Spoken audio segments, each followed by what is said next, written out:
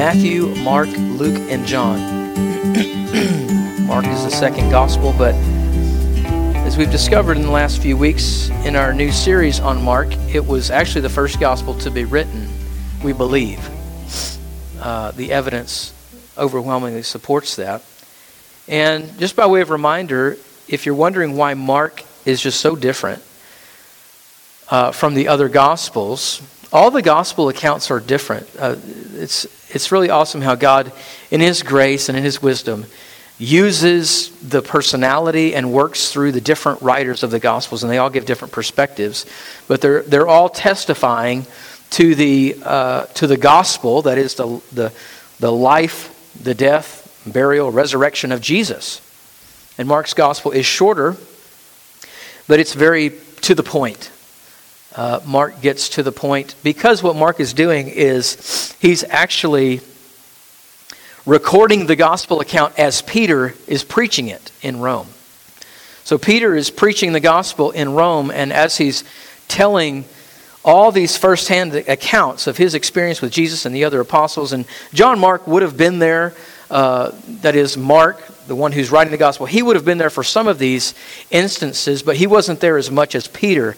Peter's giving a firsthand account, he's preaching, and Mark is writing it down, and Mark is going to distribute this gospel throughout all of the world. And we've had this gospel for over 2,000 years, or around 2,000 years, and it has withstood the test of time, for sure.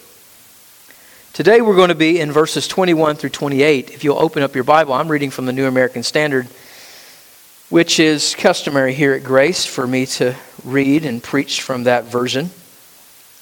So if your Bible is a little bit different, there might be some nuances there, but we're going to get to the meat and the point of this passage in just a moment. But if you'll take your Bible, open it up to Mark chapter 1, starting in verse 21 through 28, and we'll stop at verse 28.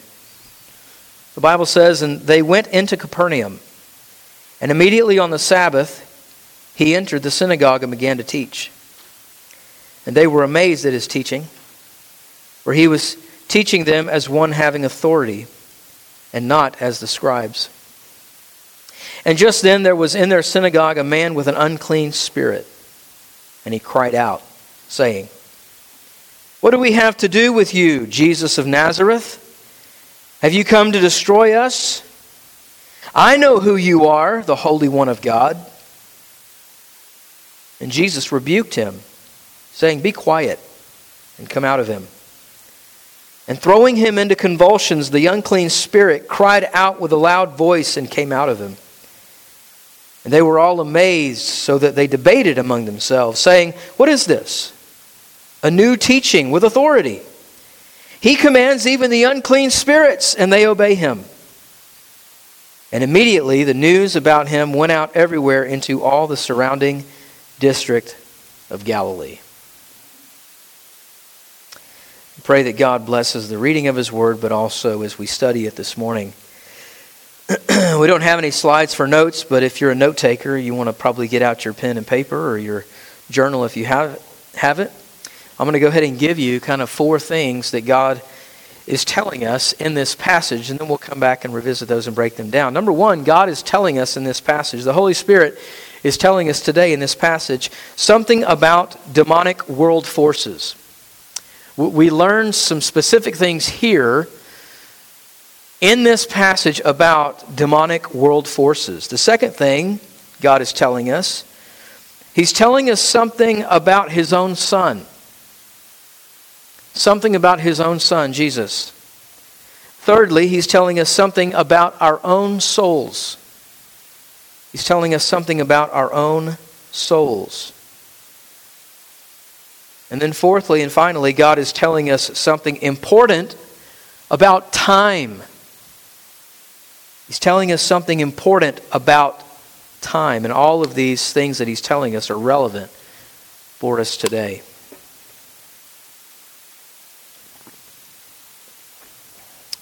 Verse 21 and 22 we visited last week. But I wanted to repeat those 2 verses to give you a context for Jesus' interaction with this man who has an unclean spirit. Notice that he doesn't say he has an evil spirit, but he has an unclean spirit. Verse 21, Jesus is already called Simon or Peter, Andrew, James, and John to follow him. Last week we discovered what that means, to follow Jesus. Jesus didn't say to them, believe me, believe in me. He didn't go down there and have a long theological discussion or ask them any kind of apologetic questions. He just simply commanded them to follow him. And they did. They obeyed. They left their nets, they left their boats, and they followed Jesus. His only invitation was this: I will make you fishers of men. You will be catching people from now on, not fish. Now they probably continued to fish. We see them later on, at least by the sea, several times, eating fish, even after Jesus' resurrection. It's quite possible and probable that they did continue to fish on occasion, but Jesus was telling them at that moment, your entire life is going to change from this time onward. You might continue to catch fish, but your purpose in life is going to be to make disciples. And I believe the invitation is still, the calling is still the same for us today. Whatever line of work you're in, you're to do that with all of your might. You're to do that as a stewardship of your gifts and your talents for God. But if you're a Christian, you are no longer to live for yourself.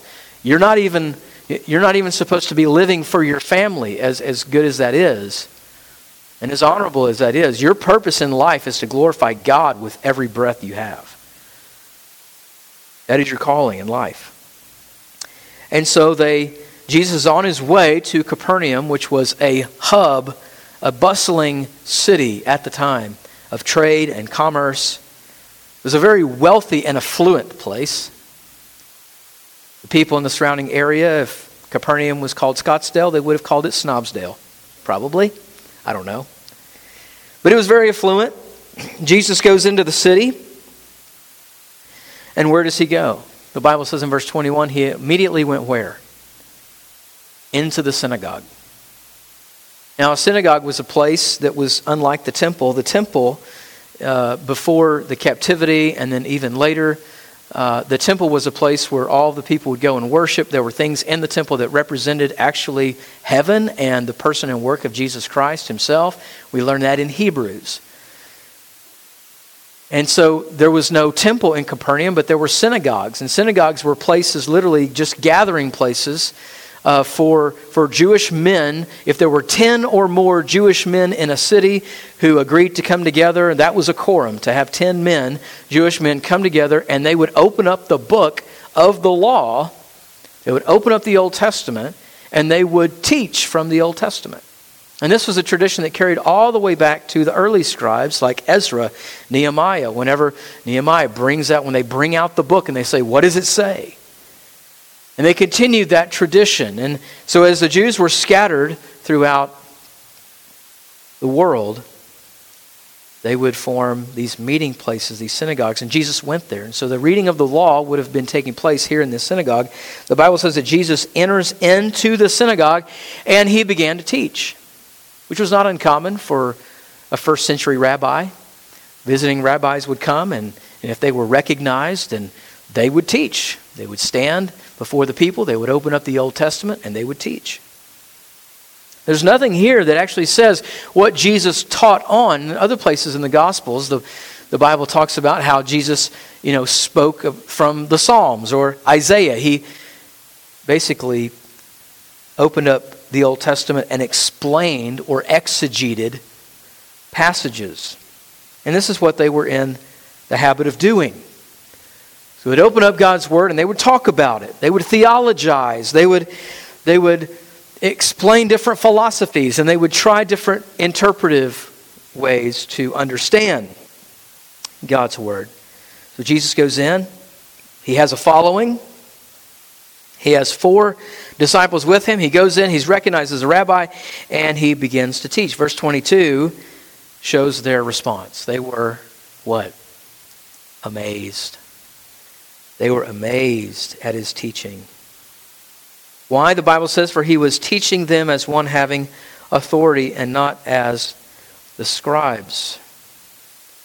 He was different. What does this mean? As one who has authority. Some scholars say that it was as if Jesus was giving no cross-references for his explanations. He wasn't giving Old Testament support for the conclusions he was coming to. He was simply saying, "Thus saith the Lord." This is how the prophets would have spoken in the Old Testament. The prophets were speaking for God. They were mouthpieces of the Lord, so that when they spoke, whoever was listening in their hearing, they should take that as that was the word of the Lord. Most scholars believe that this is what this actually means when Mark is saying he spoke as one with authority. He didn't need any support because he was the living Word of God. It could mean also that he was speaking with authority because he wasn't maybe standing there with an open Torah. Maybe he was just preaching and teaching from memory. He was the Word of God made flesh. He knew every single word, every single jot, every single tittle, as he says later on. Not a stroke of the law will pass until all is accomplished. He knew the Word because he was the Word made flesh. But there was something different about Jesus, and that's the whole point. Something new was happening. Earlier in this chapter, the Bible shows how when Jesus was baptized, the Father says of the Son, "This is my Son in whom I'm well pleased." He has authority. Everything changes when Jesus comes on the scene. And they recognize it. The people recognize it. Verse 23 says there was a man in the synagogue. When? Just then. Just then there was a man in the synagogue with an unclean spirit. And what does he do? The Bible says he cries out. He's not just standing in amazement thinking to himself, "Wow, what authority." No, it evokes a verbal, physical, demonstrable, tangible response. He cries out. What does he say in verse 24? "What do we have to do with you, Jesus of Nazareth?" Why is an unclean spirit referring to himself in the plural? Probably because he's not the only one who's afraid of Jesus showing up. He's got friends in low places. What do we have to do with you, Jesus? He's freaking out at this point because Jesus just showed up. And the implications of Jesus showing up with authority, the Son of God, the implications are far-reaching, not only for this unclean spirit, but for the others within the minion of demons. What do we have to do with you, Jesus of Nazareth? Have you come to destroy us? I know who you are, the Holy One of God. Most of the meaning of this passage is packed into that verse. God is telling us something about demonic world forces. Number one, the demonic world forces during this time and that are still around today have a history with Jesus. This is not the first time they've heard about the Son of God. From ages past, we learn Jesus is from everlasting to everlasting. That is, He is the pre-existent Word of God, the Word made flesh. He was there in the beginning. And when Satan and all of his demons fell from heaven and they were cast down, they knew about Jesus then as the Word of God, and then they also knew about God's redemptive plan to send Him in the flesh and to redeem all of humanity from the curse of sin. So now is the time to wake up for this demon. But he refers to Jesus, so we also learn something about Jesus, the Son of God here, just by what the demon says. He says, what do we have to do with you? Who? Jesus of Nazareth. He doesn't say, I don't recognize this person. This is just the Logos that John talks about, the Word of God made flesh. No, he refers to Jesus as a person, a man from a place, living in the temporal world. What do we have to do with you, Jesus of Nazareth? And then he says this, I know who you are. The Holy One of God. God tells us something not only about the demonic world forces, but about his own Son. He is from everlasting to everlasting. He is fully human and fully divine. Jesus of Nazareth, the Holy One of God. Same person.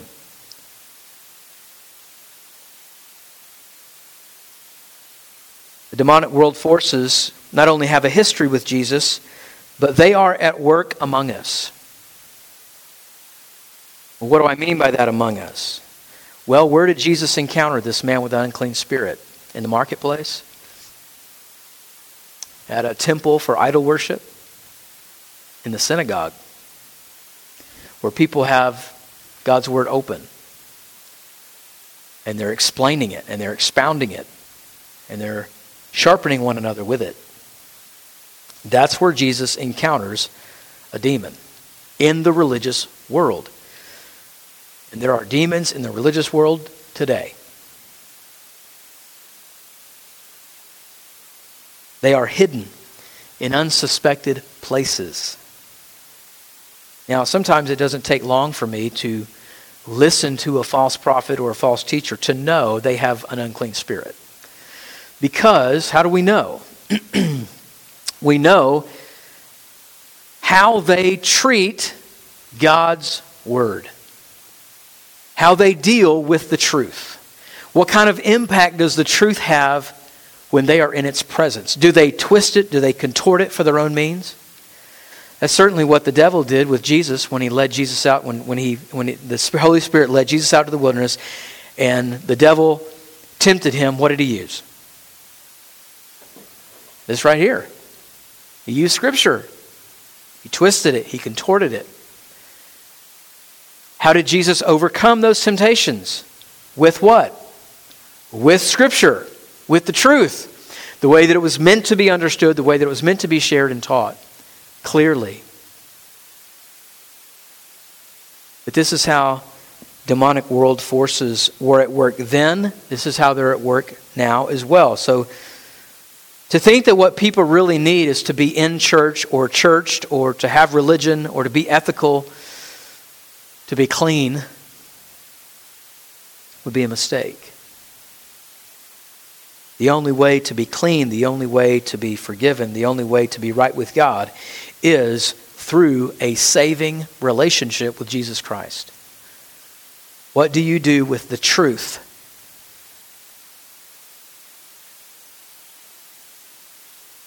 We also learned that demonic forces can be bothered. This is good.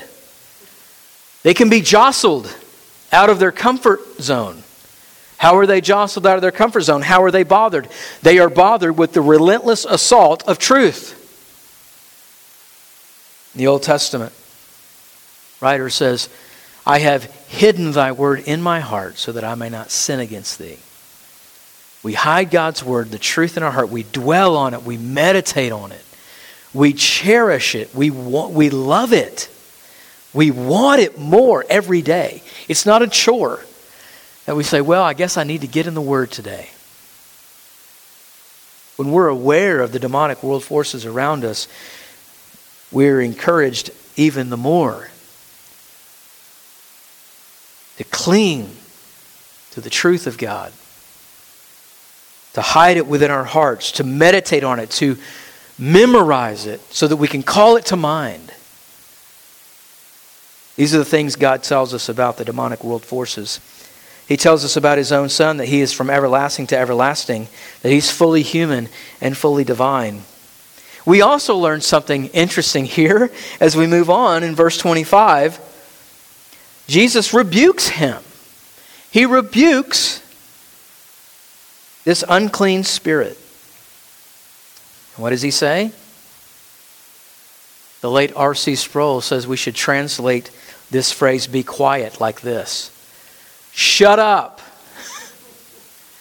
We don't say that. Right? If you asked our kids when they were little what the S word was in our house that they would get in trouble for, it was shut up. It was pretty tame in our house. Shut up and come out of him. That's it. Again, no theological debate, no getting into the weeds, no conversation with the demonic spirit. This is what's very dangerous for people today. When you see these folks, these charlatans on TV and who say, hey, we're going to go cast out demons, they start having conversations with unclean spirits. That is stupid. Very, very stupid. You don't do that. You speak, you pray God's word. You get to Jesus. You proclaim the truth of Jesus. Jesus shows us here, God shows us here something about his son Jesus, and that's that religious small talk irritates him. It did here. Let's get to the point. That's what Jesus is doing here in verse 25. The demon would love to just sit down and go back and forth and have this conversation about who Jesus is and what he's going to do and how the demon knows where he came from and can tell him all about his childhood and all about Nazareth and all these things.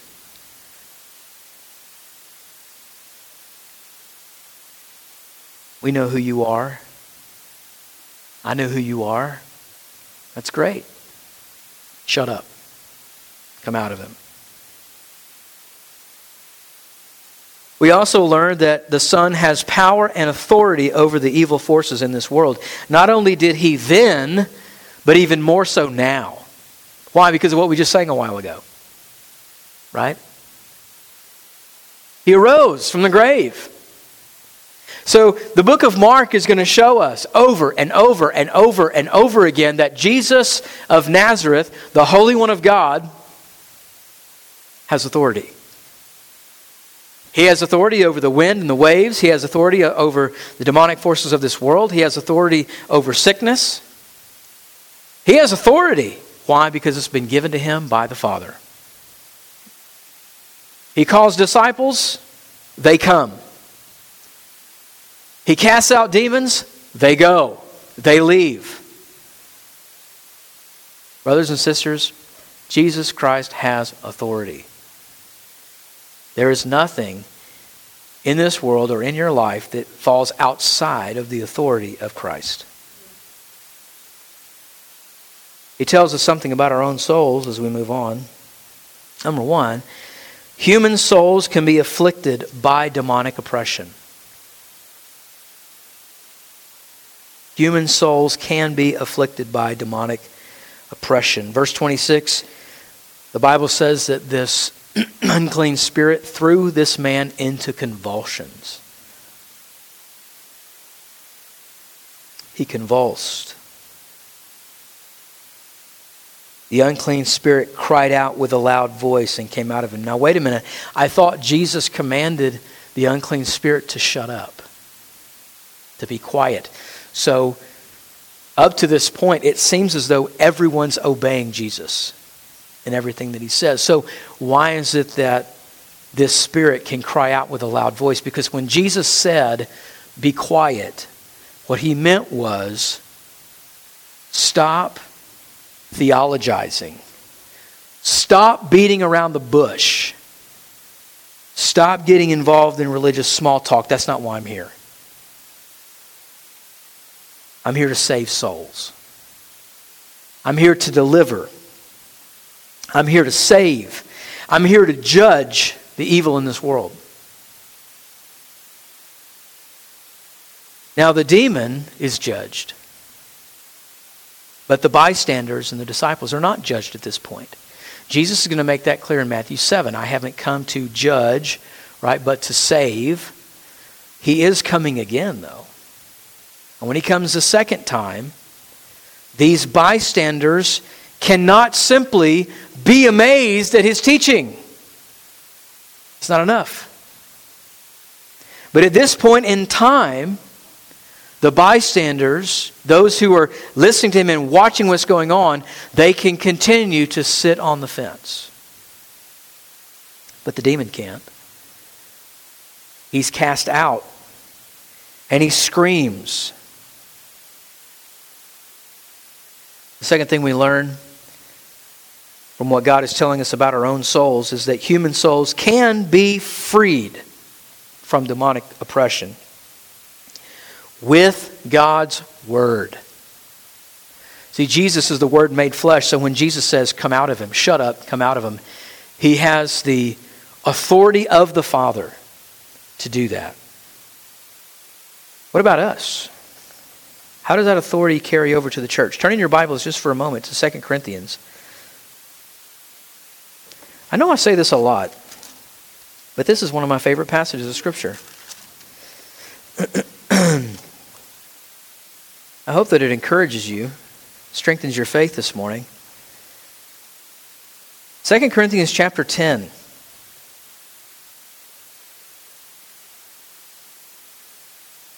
This is a letter to the church in Corinth. This was a very troubled church, very much immersed in the spiritual.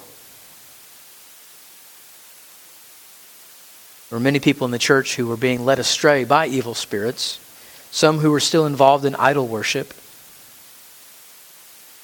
And Paul says, the apostle says here in chapter 10, verse 3, for though we walk in the flesh, we do not war according to the flesh. For the weapons of our warfare are not of the flesh, but divinely powerful for the destruction of fortresses. We are destroying speculations and every lofty thing raised up against the knowledge of God. And we are taking every thought captive to the obedience of Christ. Now, I want you to see here in verse 5, when he talks about speculations and lofty things raised up against the knowledge of God, let's go back to the very first one that ever happened. All the way back to the beginning, first book of the Bible in Genesis. Did God really say? Did God really say? That was the first lofty thing. That was the first speculation raised up against the knowledge of God. Doubting His goodness, doubting His provision, doubting His motives. It's no different today. This is the way the enemy works. To get into your head and to say, think God's being fair to you? Look at someone else. Look at so-and-so. Seems to be treating them better than he's treating you. Why are you going through all these things? Why are you having all these problems in the workplace? Why are you having problems in your marriage? Why are you having problems with your kids? Your neighbors? Why are you having problems in your faith? Why do you struggle so much? Maybe it's God's fault. He's holding things from you. He's withholding from you. We are freed from demonic oppression with God's Word. When God reminds us in His Word of how good He is to us. All have sinned and fall short of the glory of God. But God demonstrates His own love for us in that while we were yet sinners, Christ died for us.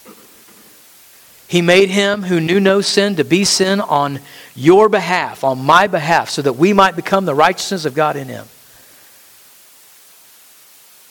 You have to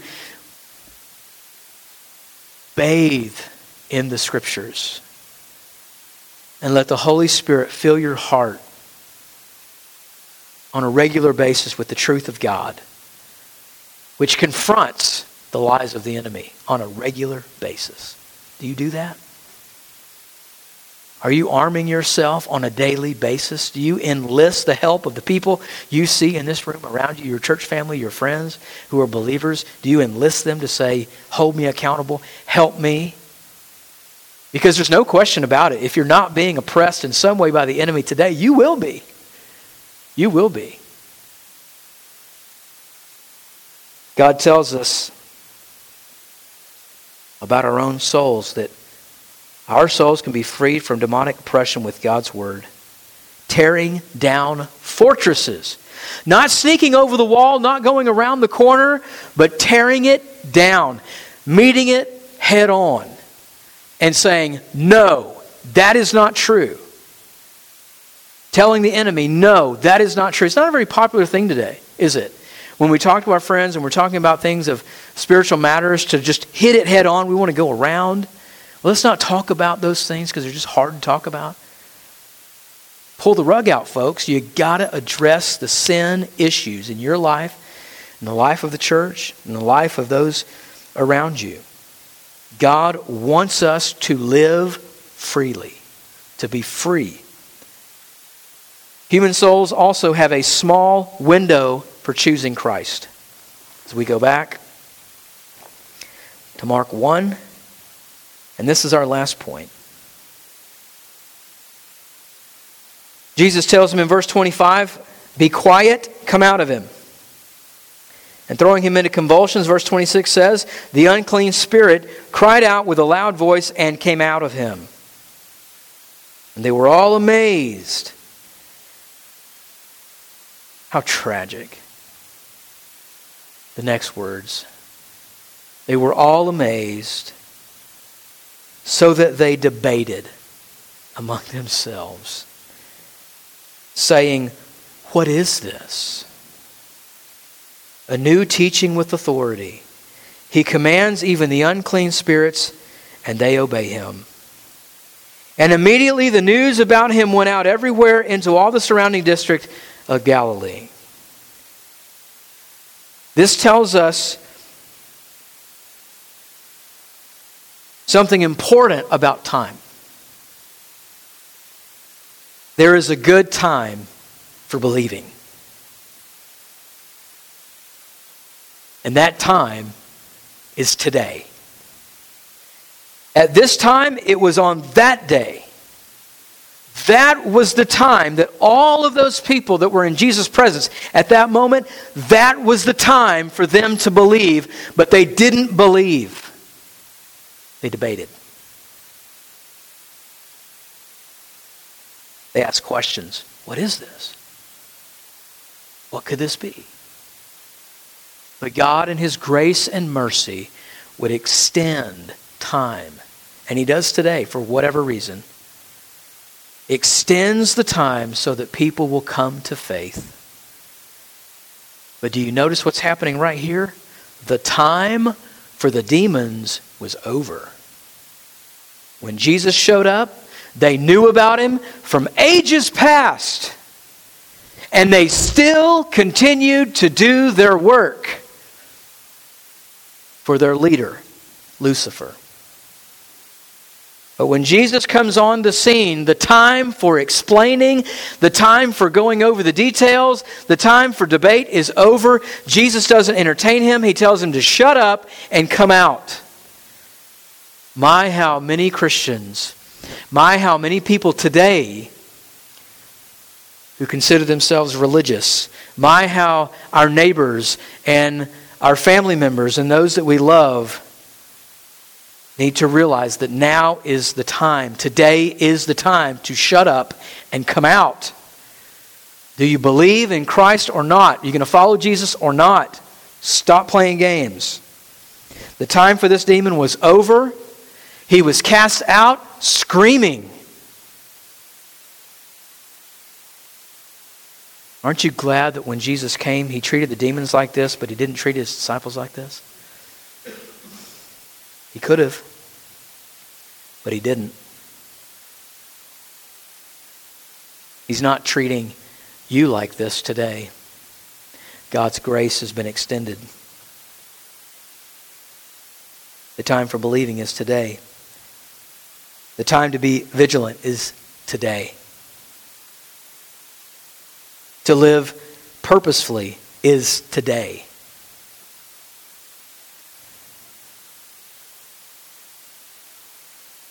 At this point in verse 27 and 28, they were beholding Jesus before he went to the cross.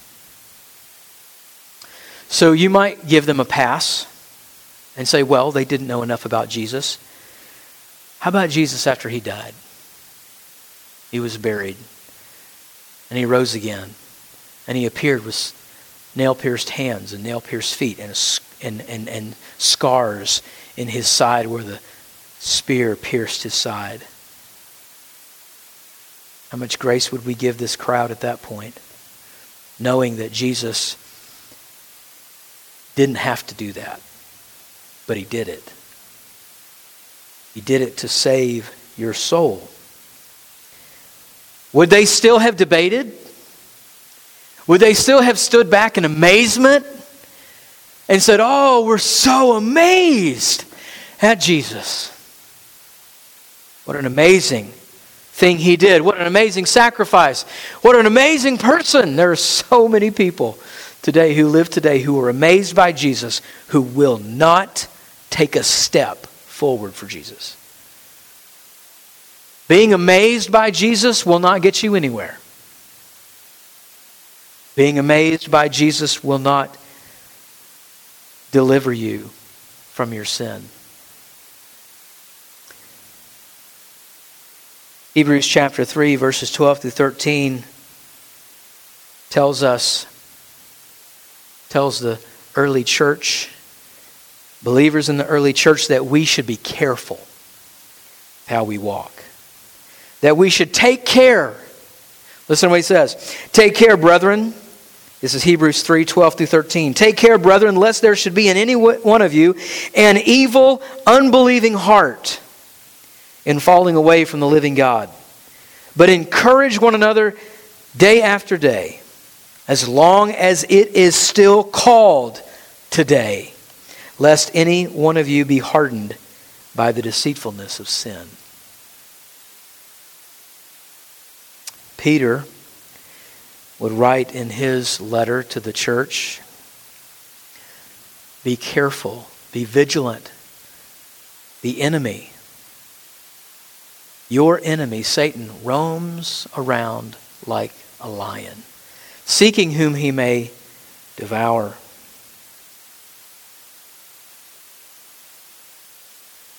The Bible tells us there is a right time, there's an important time, there's a good time for believing. It also tells us that there is a bad time to start believing. Folks, there is a bad time to start believing in Jesus. Listen to me. It's when he returns. And that could be in the next couple of seconds. That could be another millennia from now. We don't know. We do know this, that no one's going to know the time of his coming. The Bible says he's going to come like a thief in the night. At an hour, at a time when no one is expecting him. That is not the time to start believing in Jesus. The time to believe and to follow him is today. In Revelation 19,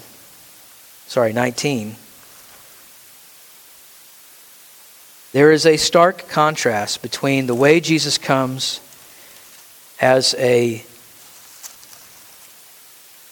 rabbi from Nazareth.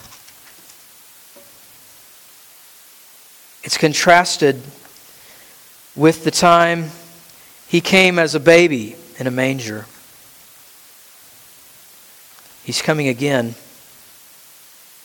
Listen to how. Starting in verse 11. I saw heaven opened, John wrote. Behold, a white horse, and he who sat upon it is called Faithful and True, and in righteousness he judges and wages war. His eyes are a flame of fire, and upon his head are many diadems, and he has a name written upon him which no one knows except himself. And he is clothed with a robe dipped in blood, and his name is called the Word of God. And the armies which are in heaven, clothed in fine linen, white and clean, were following him on white horses. And from his mouth comes a sharp sword, so that with it he may smite the nations.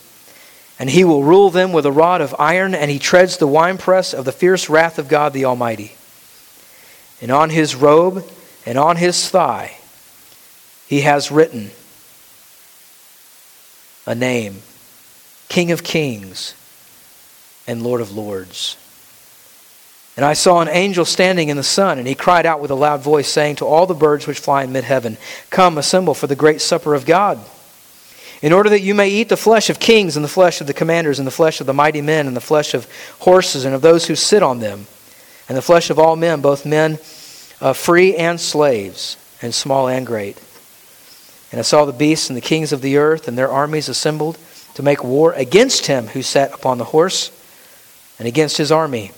And the beast was seized, and with him the false prophet who performed the signs of in his presence, by which he deceived those who had received the mark of the beast and those who worshipped his image. These two were thrown alive into the lake of fire which burns with brimstone. That is the wrong time to decide. That is a bad time to believe in Jesus.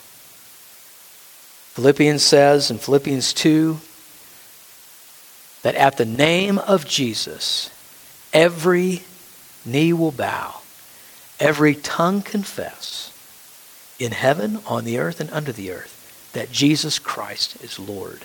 It is going to happen. That everyone is going to cry out like this demon did. And they're either going to shout because of deliverance, they're either going to shout because Jesus is their king, or they're going to shout in writhing pain and disappointment like this demon. That time has not come yet. But it is. C.S. Lewis once wrote in regards to this reality, he said, God will invade. But I wonder whether people who ask God to interfere openly and directly in our world quite realize what it will be like when He does. When that happens, it is the end of the world. When the author walks onto the stage, the play is over. God is going to invade, all right. But what is the good of saying you are on His side then, when you see the whole natural universe melting away like a dream and something else? Something never entered your head to conceive comes crashing in. Something so beautiful to some of us and so terrible to others that none of us will have any choice left. For this time, it will be God without disguise. Something so overwhelming that it will strike either irresistible love or irresistible horror into every creature. It will be too late then to choose your side. There is no use saying you choose to lie down when it has become impossible to stand up. That will not be the time for choosing. It will be the time when we discover which side we really have chosen, whether we realized it before or not. Now, today, this moment, is our chance to choose the right side. God is holding back to give us that chance. It will not last forever. We must take it or leave it. There is a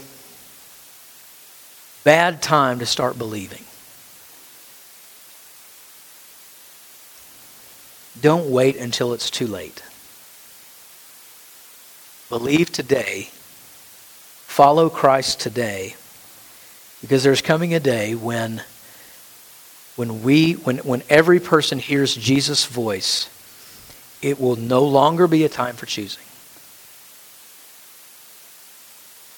It'll be a time of separation. Jesus invites us today to choose not the broad path that everyone else takes, the path of religious discussion, of debates, trying to figure things out before I give my life to Jesus. That broad path, he says, it leads to destruction. There's a narrow path. And few are they who find it. It's the path that leads to life. Jesus says, I am the path. He says, I am the way, the truth, and the life. No one comes to the Father but through me. He extends that today, but it won't last.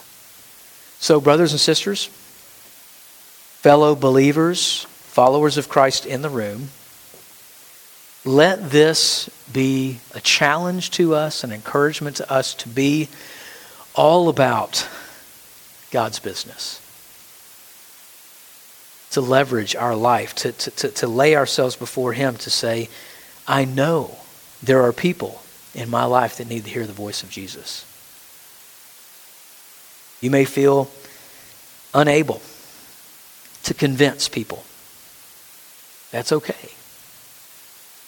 That's okay. Paul says, to some we're an aroma of life unto life, to others we're an aroma of death unto death.